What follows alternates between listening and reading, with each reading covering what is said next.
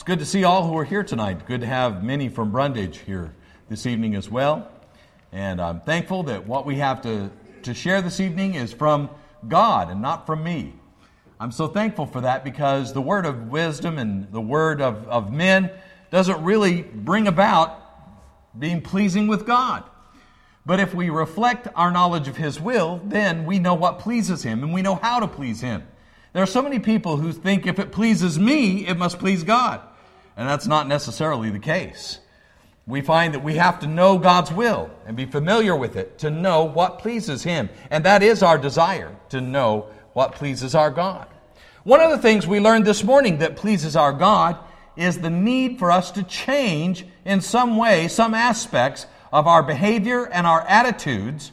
And most of all, the fact that the essence of the Christian life is calling ourselves to not follow ourselves, but to follow Him who died for us. That is, to be imitators of Jesus Christ.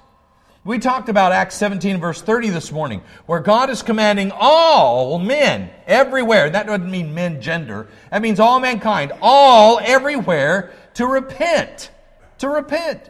That word repent means to change direction, to change some aspect of our behavior. God doesn't want us, if we're good, to be bad. He doesn't want just change for change's sakes. He wants us to be able to identify what part of our lives is not conforming to the life of Christ. And that's why we wrote this part of this passage on our board this morning. The Bible says it's the Christian's purpose to be conformed to the image of the Son. We've read this from Romans, the 8th chapter, verse 29, if you're taking notes. This is a very important verse in the Scripture. Notice it says, "For those whom He foreknow, He also predestined to become conformed to the image of His Son." That is what our Christian life is all about. Now, this doesn't mean externally, as we already talked about this morning. It doesn't mean that we're all supposed to wear robes and like so many did in the 60s, wear sandals and long hair and look like Jesus on the outside. It doesn't mean that we're supposed to be trying to perform miracles like walk on water and different kinds of things like that. People who try to imitate Jesus externally miss the whole point. Jesus came here to be an exact representation of the Father.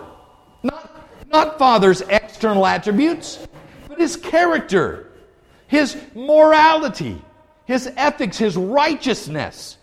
That's what Jesus came and personified. That is literally lived out through His life. He was the exact representation of His nature, the Bible says. And whenever God calls us to follow Jesus, it's not externally. It's that internal, the character of Jesus that we're supposed to be imitating. But there's a lot of people who don't follow the character of Jesus, don't act like Jesus, don't talk like Jesus, aren't interested in the same thing Jesus is interested in, yet they're Christians. How is that? So many people have this disconnect between living in a Christian country or going to church, and they believe that makes them a Christian. Or they'll say, "I've been baptized," as if just going in and out of water is all it takes to be a follower of Jesus Christ. No, my friends. The Bible more often, over 300 times, as we noticed this morning, uses the word disciple. Disciple, which means pupil, which means follower of Jesus Christ in the sense that He is a master teacher, and we are His students. We're supposed to be like Him, the Bible says. We looked at that passage this morning. A disciple, when he is fully trained, will be like his teacher. That's what we're supposed to become. Luke 6 and verse 40. A disciple, when he is fully trained, will be like his teacher. So, this idea of being conformed is the essence. This image isn't external, but inwardly. The Bible says we're going to be like our teacher, not externally, but inwardly. We're supposed to have the heart of God, the mind of Christ, His compassion, His desire to obey and glorify His Father in heaven. That's what it's all about. And we're going to talk more about that tonight. I'm not going to re-preach this morning's sermon. That was just the preview to bring us up to tonight a little bit. We talked about how God requires, this isn't an option. God requires all everywhere to repent, Acts 17:30. If we're going to be a Christian, what aspect of our life does the word repent apply to? What aspects of change does God want to bring out into us? Well, before we go into some specifics, please turn to Hebrews, the 12th chapter, right quick. In Hebrews, the 12th chapter, the Bible tells us that our transformation comes from the inside to the outside, as we noticed this morning. Now, this little chart right here is really taken from Matthew 23 and verse 23, if you're taking notes, where Jesus challenged the scribes and the Pharisees. You know, the Pharisees were obedient to God in a lot of things, but they did it heartlessly. They did it without any internal motivation. They tithed mint and cumin, the Bible says. Dill, mint, and cumin. But he says, it wasn't right. They needed to cleanse the inside of the cup. They were like a whitewashed sepulchre. Indeed, outwardly they appeared pure and white, but inside they were full of dead men's bones and all uncleanness. And he told them that was a false form of religion. God wants the real thing. He wants us to clean the inside of the cup, and the outside will be clean also. As we noticed this morning, we must worship God in spirit and in truth. John 4, verse 23 and 24. Well, here in Hebrews, the 12th chapter, notice what it says in verse 1. In this passage, he's talking about fixing up what we're supposed to do in order to run the Christian race. Notice, therefore, since we have so great a cloud of witnesses surrounding us, let us, and he begins to talk about the change. He says, let us lay aside every encumbrance. Here's some change. There are some things in our life that are encumbering us, that are hindering us from running the Christian race, from being successful at the image of Jesus and getting it into our hearts and our minds. And so one of the things that we've got to do in order to bring about change, I'm not just going to get up here and say change and not talk about how to do it. It's easy to tell somebody, stop it. Parents and mothers do that to kids all the time. But sometimes you have to tell your children what to do instead of what you're telling them to stop doing. You have to tell them how to be constructive instead of destructive. And so he says here, first of all, here's what I want you to do. I want you to lay aside every encumbrance. If you're having a difficult time following Jesus Christ, maybe it's because you haven't laid aside encumbrances, laid aside things that are hindering you from being what you need to be. You know, nobody is born just imitating Jesus. I listened to a sermon one time that was so helpful to me in my Christian life, and Brother Linwood Smith still preaches it. It's called Why Rivers Are Crooked. Why are rivers crooked? Because often they take the path of least resistance. That's why rivers are crooked. They take the path of least resistance. Why are people crooked? Same reason. A lot of times it's easier to just go with the flow instead of sometimes go against what the environment is telling us we need to do or be, or what they want us to do. Who's in control of your life? Are you in control, or are you going with the crowd? You like to be proud. You say, I'm in control, that's why I go with the crowd. That doesn't make any sense at all.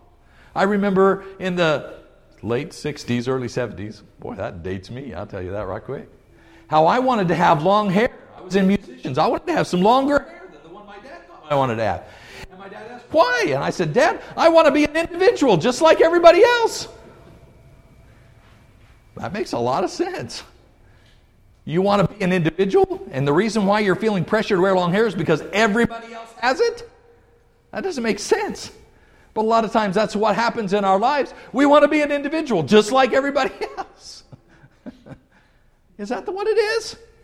God tells us that there are some times whenever we have to go against the flow, whenever we're going to have to stand up and we're going to have to be different, because that's what Jesus would do if he was here.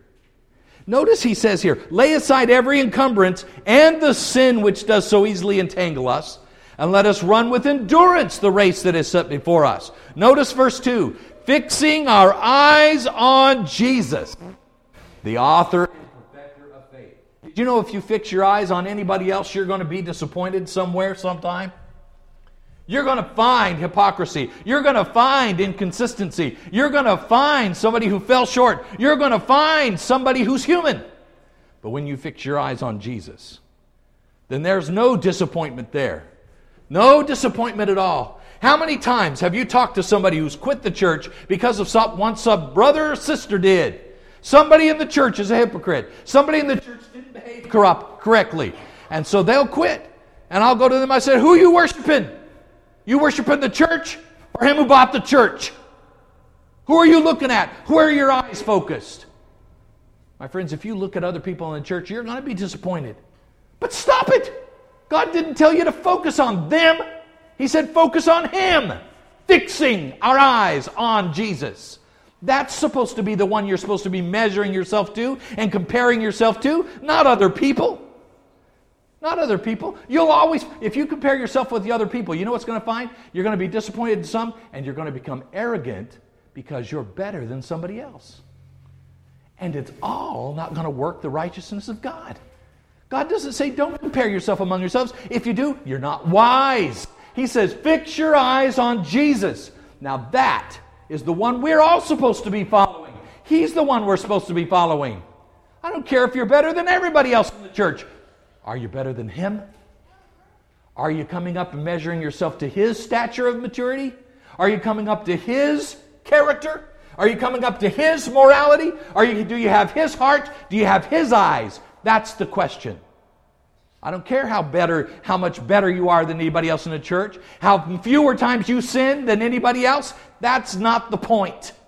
It is not the point. We're not here to worship the church. We're here to worship Him who purchased the church. So fix your eyes on Him. That's the point. Then you won't be disappointed. Then you won't lose your enthusiasm. Because Jesus always inspires me. And always should inspire you. Fix your eyes on Jesus. Notice the Bible tells us there's something happens whenever we do this. Please go to Romans, the 12th chapter. In Romans, the 12th chapter, notice what he says here. Romans 12, starting with verse 1. Therefore, I urge you, brethren, by the mercies of God, to present your bodies a living and holy sacrifice, acceptable to God, which is your spiritual service of worship, or reasonable service, is what the King James says. Believe it or not, the original Greek is pretty accurate on this, which is your reasonable or rational service. Very accurate. The New American Standard didn't do good on this one. I'll tell you the truth, both ways. It means reasonable or rational service. Notice what it goes on to say. And do not be conformed to this world, but be transformed. How? By the renewing of your mind. Oh, there's how I bring about real and lasting change. Become transformed, he says, by the renewing of your mind, so that you may prove. That is, demonstrate. You can demonstrate for absolute proof. You may prove that which is good and acceptable and perfect. Whenever we transform our minds, then we are transformed to be conformed to the image. Now, I don't mean that to be a tongue twister, but we're transformed into conforming by the renewing of our mind. How do we get our mind? How do we make sure that we have the proper image up here? My friends, there is no way to be transformed into the image of Jesus Christ if you don't know Him. If you don't know Him. You can know a lot of facts about Him, but do not know Him. You may know a lot of facts about the president. That doesn't mean you know Him. You know Him intimately. You understand how He thinks and how He feels. In the Greek, there's a difference between what they call experiential knowledge and just external knowledge.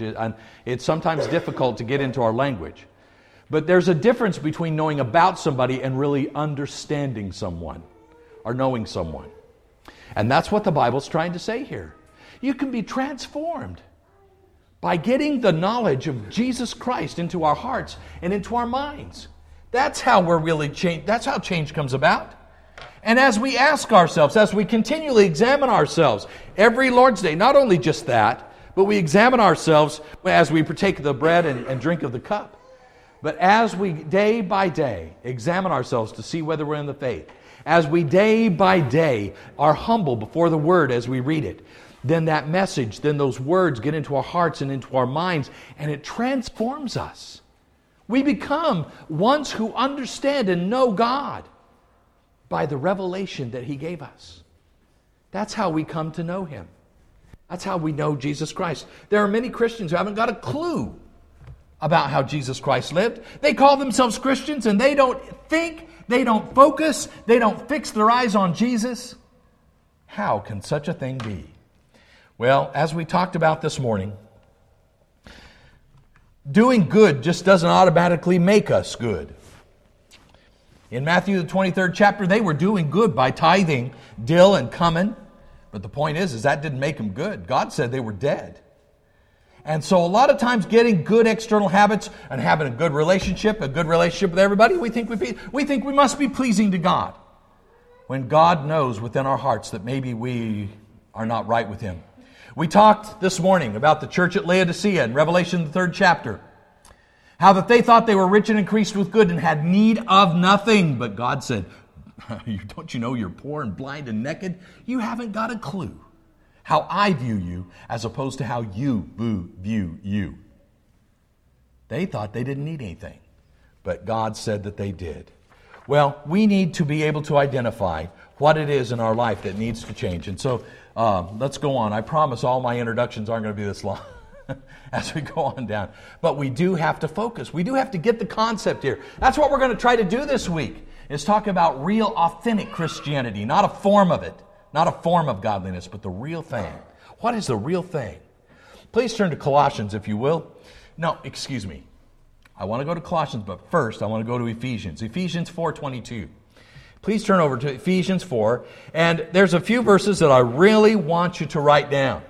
And this is one of those passages I want you to write down. Ephesians 4 and verse 22. Because here he specifically gives us a list of things we're supposed to put on and take off, or we're supposed to get rid of and lay aside. We've already talked about how Hebrews 12 tells us to lay aside some encumbrances, but now we get a list of those encumbrances. We get a list of things specifically to get out of our hearts and out of our lives. But notice what he says here in Ephesians, the 4th chapter. We're going to let's go to verse 17 to make sure we got the context. This I say and affirm together with the Lord, that you no longer walk just as the Gentiles walk in the futility of their mind, being darkened in their understanding, excluded from the life of God because of the ignorance that is in them. That's what we've just talked about. They're excluded because of the ignorance that is in them, because of the hardness of their heart. And they, having become callous, have given themselves over to sensuality, for the practice of every kind of impurity with greediness. Just a side note here, the word greediness doesn't mean that he's talking about money here in this passage. The word greediness means somebody who is insatiable or unsatisfied. And contextually, probably the word should be translated. In other words, they've given themselves over to every kind of impurity with a desire for even more, is what he's trying to say. In other words, there is no satisfaction. They're never full. They're never satiated. In other words, every sin leads to a desire for more and more sin, and there's never a barrier at all in their lives. That's what he's talking about. But anyway, let's go on down. Verse 20. But you did not learn Christ in this way. I want you to notice that the imagery that's being taught here, instead of Christianity being the word named here, he says you didn't learn Christ in this way. Isn't that the essence of Christianity? Whenever we're talking about our manner of life, and the way you and I live, and the way we act, the way we behave, and the way we have relationships, he uses that to say, you didn't learn Christ in that way. Isn't that talking about all of Christian doctrine? Yes. He's using it as a synonym for all of Christian doctrine. He says, whenever you've learned it, then you've learned Christ. Isn't that interesting? He says, but you didn't learn Christ in this way. Notice what he says. If indeed you have heard of him and been taught in him, just as the truth is in Jesus, that in reference to your former manner of life. This was something before repentance. Or as one brother said, it was BC, before Christ in my life. This was BC. He says, here's what it was before Christ came into my life. He said, this is what I am supposed to lay aside. Then in reference to your former manner of life, you laid aside the old self, which is being corrupted in accordance with the lusts of deceit. In other words, this was the kind of life you lived before. It was your former manner of life. It was a life which led to corruption. It was a life full of deceit. Stop that. You laid that aside whenever you became a Christian. And that you be renewed, verse 23, in the spirit of your mind. Now that's not Holy Spirit there. He's talking about the spirit of our mind. In other words, what kind of spirit are you? What is the spirit of your mind? What kind of attitudes do you have?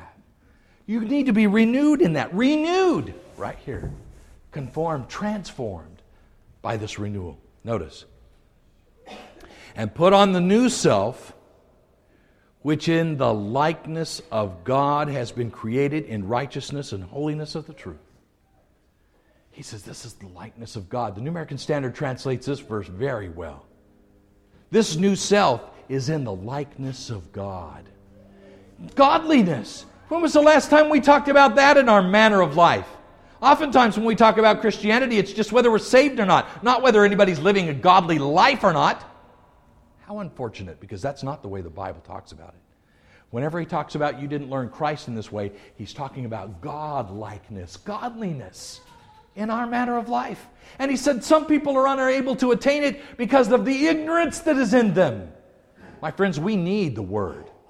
We need to get that knowledge into our hearts and into our minds, because only then can it transform us.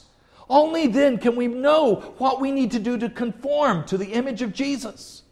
Only then can we conform to the path that Jesus would have and made the decisions Jesus would have made. Notice, and that you put on the new self, which in the likeness of God is being created in righteousness and holiness of the truth. And then he makes a list.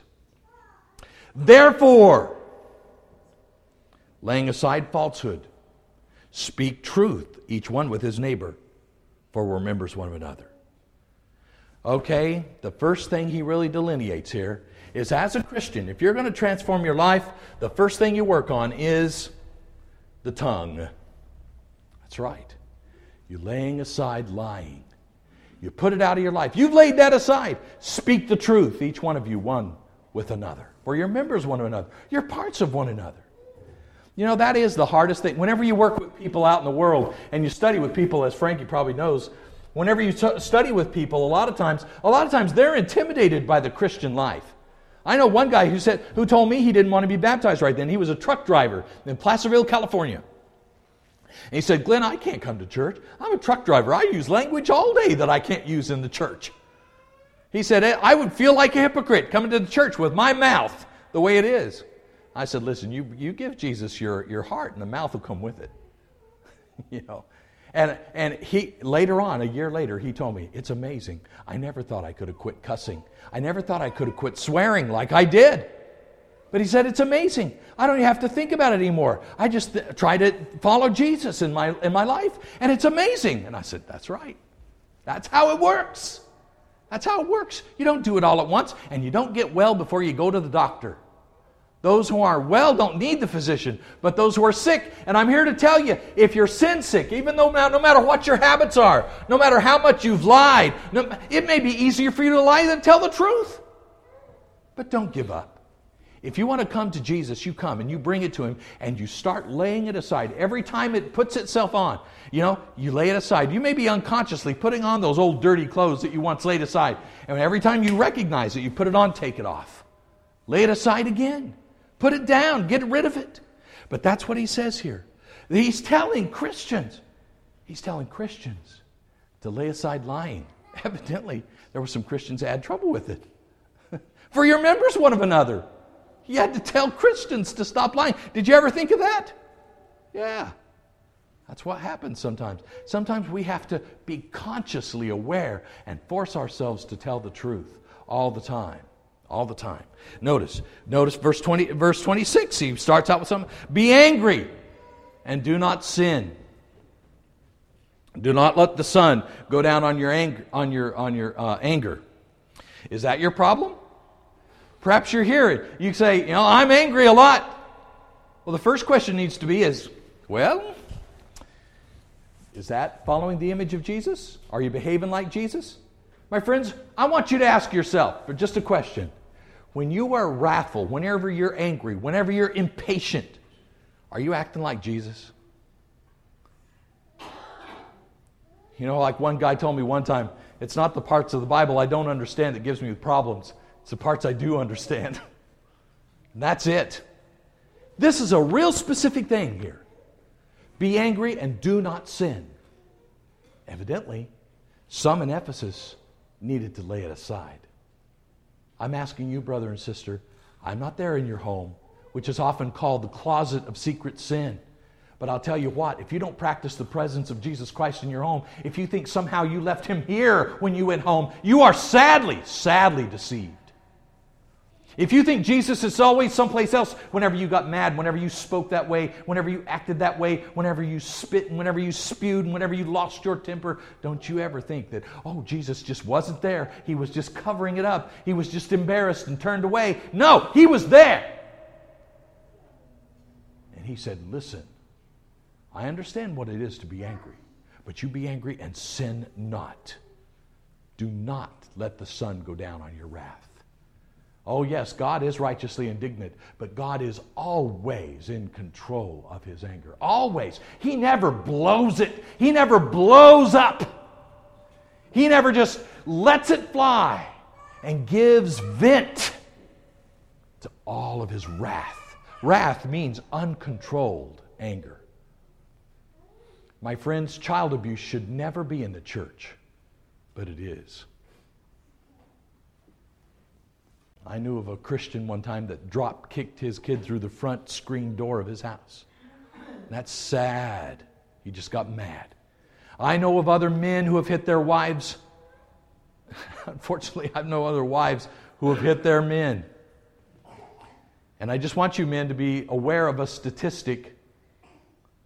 More often than not, men will beat up a wife, but more often than not, a wife will kill her husband. She doesn't mess around. It's scary. It's scary whenever you get into counseling situations and you hear, what happened? And you go, these people are both trying to be Christians. How can it be so out of control? So out of control. It's because you failed to practice the presence of Jesus Christ. We're going to talk more about that this coming week. We're going to talk about specific tools. We're going to come back. But tonight I just want to give you some lists.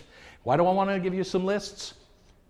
I have led you astray here just a little bit. I want you to pick something to work on this week. Oh yeah. Oh man, I hate Glenn's meetings. He gives us homework. That's right. Give you some homework because we're not going to go away and be forgetful hearers. We're going to be specific. Let's understand. God says specifically, this is something I want you to work on. Lay aside anger. Let's go on down. Notice what it says. Do not give the devil an opportunity. He who steals must steal no longer. Perhaps you're, shopping for the new fall fashions without a checkbook. 5-finger discount. Perhaps you have a problem with, we're not going to call it stealing. We're just going to call it shoplifting. And it's a game to see if we can get away with it. There's some kids who think that that's nothing more than what it is. It's a game. It's not a game. It's stealing. Notice what it goes on to say. He who steals must steal no longer, but rather he must labor, performing with his own hands what is good, so that he will have something to share with him who has need. Perhaps you need to get into the discipline of working for what you acquire. Verse 29, let no unwholesome word proceed out of your mouth. Unwholesome word, we all know what that is. An unwholesome word is a word that doesn't have any teaching in it. There's nothing beneficial in those words. They're just words, usually slung as a weapon in a conversation. The Bible says, let no unwholesome word proceed out of your mouth. Notice, he goes on down, but only such a word as is good for edification, according to the need of the moment, so that it will give grace to those who hear. Husbands, wives, parents, children. When you speak to your mom and dad, are your words edifying? Are they truly giving grace? Are they empowering your parents? Or are they just telling off your parents? What are they? What are they? I was so thankful my dad, there were 6 of us kids. I I won't talk about what I know about Tracy, but anyway, the whole point is, it's hard taking care of 6 kids, especially when Dad's up preaching. And it was often tough and difficult. And the Bible says honor as well as obey your parents. And it was awful tough. And oftentimes Dad would say, do what I told you to do. And we would go, but. And he would say, now look. I understand there may be some reason why you can't do what I'm asking you to do right now. And I'm going to practice the rule of giving you one shot. There may be something more important. The reason why the kid may be saying but is because Mom told him to do something. I mean, there's a logical reason. And so I'm thankful for my dad. He often said, okay, if I ask you to do something, you get one but. One but. And that means, but you had to make your words clear and concise because you only got one shot at it. And you had to give an answer. And then after that, the decision was final. I understand, but no. Go do what I ask you to do. That's often what needs to happen. Whenever you have a relationship with someone, then it works that way because everybody understands the parameters. Well, so it is with God too. He doesn't say, don't blow out the parameters, don't break down the walls. I want you to let your words be edifying. Make sure they're helpful. If you're going to have a criticism, make sure you have a helpful suggestion. Let it be edifying. Try to think of something beneficial to say. Mom, you're a great cook tonight. Supper was great, but, at least give the compliment. Let something good come out of it. If you will oil our relationships and our transactions in this way, if we would obey these passages, how much things would be better. But guess what? In following Christianity, we're commanded to behave in this way. This isn't an option. These aren't just words. Yeah, well, it's a great self-help word. God says, let no unwholesome word proceed out of your mouth. In other words, if you do, it's a sin. That's what he's saying. If you do, it's a sin. You can't call yourself a follower of Jesus Christ if you let unwholesome words proceed out of your mouth. Jesus doesn't talk that way. How about that? Jesus doesn't talk that way. That's what we need to get back to, is how would Jesus handle this? Notice, do not grieve the Holy Spirit of God, by whom we were sealed for the day of redemption. Let all bitterness and wrath and anger and clamor and slander be put away from you, along with all malice. Now, malice is that active ill will toward someone. But be kind to one another. Here's what we're supposed to be like. Be kind to one another, tender-hearted, forgiving each other, just as God in Christ has forgiven you. Oh, look at the example. Look at the example. Just as God, for Christ's sake, has forgiven you. Does that list describe the way you handle disappointment? Describe the way you handle problems? There's some putting off and putting on, isn't there? With our knowledge now, we need to have it transform our lives so that we can be conformed to the image of His dear Son. I want you to think about that list, and I want you to write down what you're going to be working on. Yeah, I know I need to change. What are you working on? I haven't got a clue. That's not supposed to be the Christian way, guys. We need to know what it is we're working on. When you're working on a house, you don't just say, I'm working on the house. You have specific things in mind that you're going to do. You have a list. And that's what the Bible gives us. He says, here's what to put off. Here's what to put on. I want you to think about these things. I want you to ask not how they apply to others, but how do they apply to me? What am I working on? Let's go to Colossians 3, verse 8. This is another list. Write down this passage and look at it as your leisure and think about the things that it brings about, the changes that it needs to bring about in our life. In Colossians, the 3rd chapter, excuse me, Colossians 3, we're going to start reading verse 8.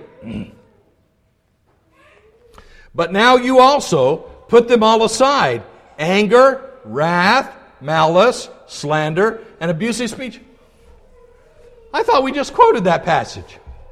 Well, maybe God sometimes needs to repeat Himself because we weren't listening the first time. Evidently, this is a pretty important thing to put aside. Notice, now put them all aside. Put them all aside. My friends, if you have this in your character, in order to imitate Jesus, you're going to have to put it aside. Are you known for your hot temper? Have you blamed it on your genetics, your Irish heritage? Have you blamed it on your mother or your father or your grandma? Oh, I'm just that way. God says, you're not my way. You lay it aside. Notice, do not lie one to another, since you've laid aside the old self with its evil practices, and put on the new self, which is being renewed to a true knowledge according to, listen, the image of the one who created him. It's being renewed unto the image of God. God doesn't lie, and we're his children. How dare us lie? Is your word trustworthy? That's what we need to have in Christ. A renewal, verse 11, in which there's no distinction between Greek and Jew, circumcised and uncircumcision, barbarian, slave, free man, but Christ is all and in all. Notice verse 12. So, as those who have been chosen of God, holy and beloved, circle that little phrase right there, put on, because that's what he wants us to do, to add to our lives. That's something he wants us to change. And put on a heart of compassion, kindness, humility, gentleness, and patience. Does that describe you? As a Christian, it's got to be what we're striving to put on, because this verse tells us to do that. Put on these qualities of spirit, of heart, bearing with one another, verse 13, forgiving each other, whoever has a complaint against anyone, just as the Lord forgave you. Are you a grudge holder? Are you somebody that's irreconcilable? I don't care if they said I'm sorry. Really? That doesn't make you Christ-like. Notice, forgiving each other, whoever's going to complain against anyone, just as the Lord forgave you. Just as the Lord forgave you, so also should you. Those of us who wear his name. Beyond all these things, put on. Oh, there's the key word. Circle it again. Verse 14. Put on love, which is the perfect bond of unity. Put on love. Yeah. What is love? It's active thinking of someone else's benefit, somebody else's welfare above your own. 1 Corinthians 13 describes what love does, but real love is found in Philippians 2. Real love is defined, if you will, in Philippians 2. Notice what Philippians 2 says here, if I can get there. Verse 3. Philippians 2, verse 3. Do nothing from selfishness or empty conceit, but with humility of mind, let each of you regard one another as more important than himself. Do not merely look out for your own personal interests, but also for the interests of others. Have this attitude in yourself, which was also in Christ Jesus. Oh, he hit it on the head. It means thinking of someone else's spiritual welfare, their welfare above your own. Have this attitude in yourself, which was in Christ. We're called to imitate him. Have this attitude. Wouldn't it be wonderful if everyone in the church had this attitude in themselves, which was also in Christ Jesus? Oh, it's not just a great idea. It's the idea. It's what we're supposed to be working toward. We're really supposed to be caring for one another and our spiritual welfare. That motivates our correction. It motivates our encouragement. It motivates our instruction. We actively try to encourage one another to love and good works. Do not merely look out for your own personal interests, but also for the interests of others. Let's look at another passage right quick, and we're just going to run down the reads real quickly, if you would. In Luke the 12th chapter, verse 22. Luke 12, verse 22. And he said to his disciples, for this reason I say to you, do not worry about your life as to what you shall eat, or what you shall put on. Is not life more than food, and the body more than clothing? Consider the ravens. They neither sow nor reap, and they have no storehouse or barn, yet God feeds them. How much more valuable are you than the birds? Which one of you, by worrying, can add a single... there is a time word here. The New American Standard translates a single hour to his lifespan.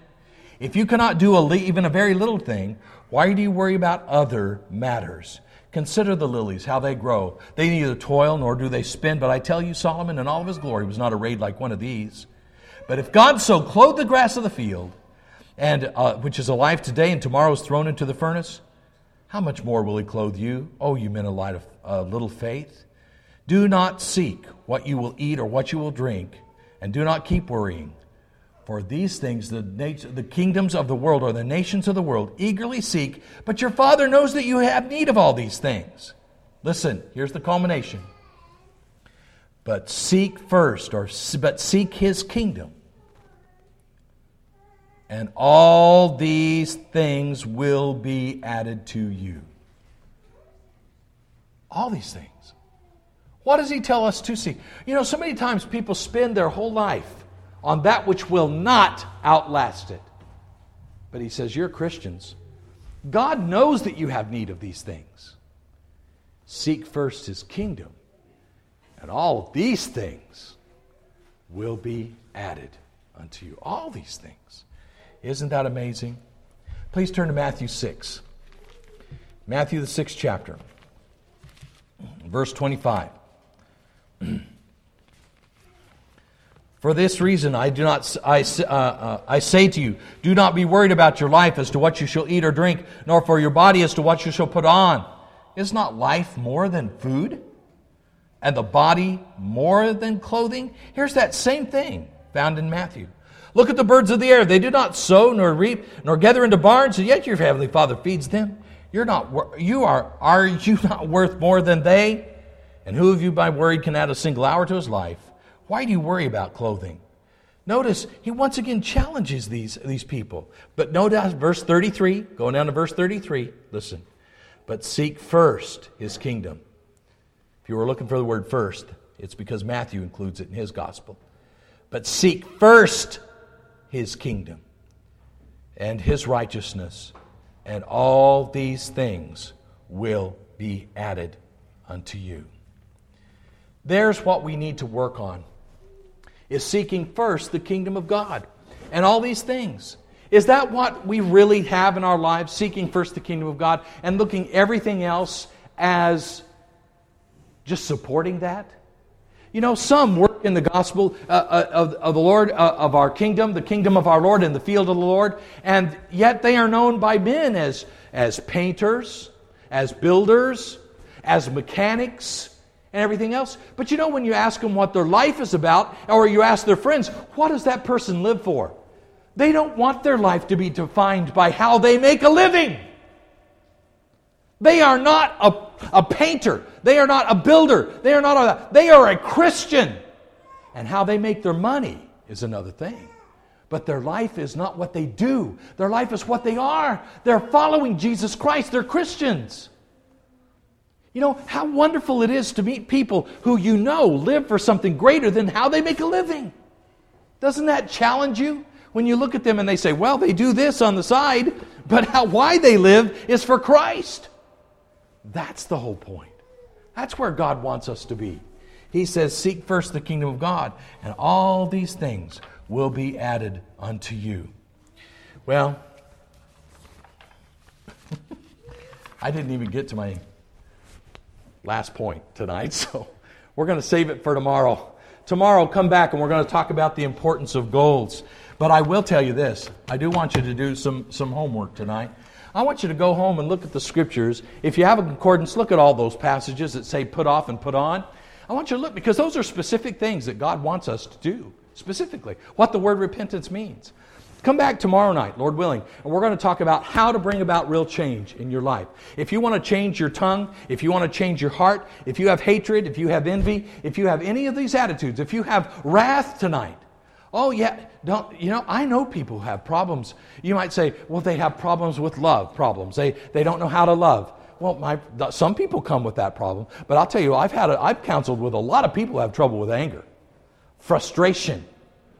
They feel out of control, and so what they do to get in control is they make everybody fear them, and they dominate through fear. And it's not what Jesus would do if he were here. So today, is fear the main attitude that people describe your home as? Have you laid aside all of that anger and wrath? Or perhaps you're working on other things. Perhaps people don't think that going to heaven and seeking first the kingdom of God is what you're all about. For where your treasure is, there will your heart be also. They see your heart in your car. They see your heart in somewhere else. They don't see it in heaven.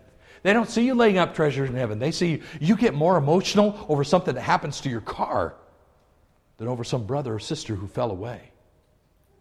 They see you getting more upset about some temporal thing rather than eternal things. The real key to a transformed life, the real key to authentic Christianity is someone who has fixed their eyes on Jesus and recognize He is the embodiment of the mind of God in the flesh. He is an exact representation of His nature. He lived righteousness. He illustrated what it was to be godlike. And being Christ-like is being godlike. Now, you may want to act like God, but that's not being God-like. We're talking about being like our Father in heaven. And if there's a discrepancy between what the Bible says God is like and what you or I are like, then there's where the change needs to begin. Stop accepting your shortcomings. Stop excusing your shortcomings and blaming it on your genetics, blaming it on your environment, blaming it on your friends, your wife, your husband, your children, your parents. We love to excuse ourselves. But God says, I will no longer accept excuses. The times of ignorance God once winked at, but is now commanding all men everywhere to repent. Acts 17:30. Oh, that's so tough. I'd rather have a form of godliness. It's easier to practice some new habits than to change old ones.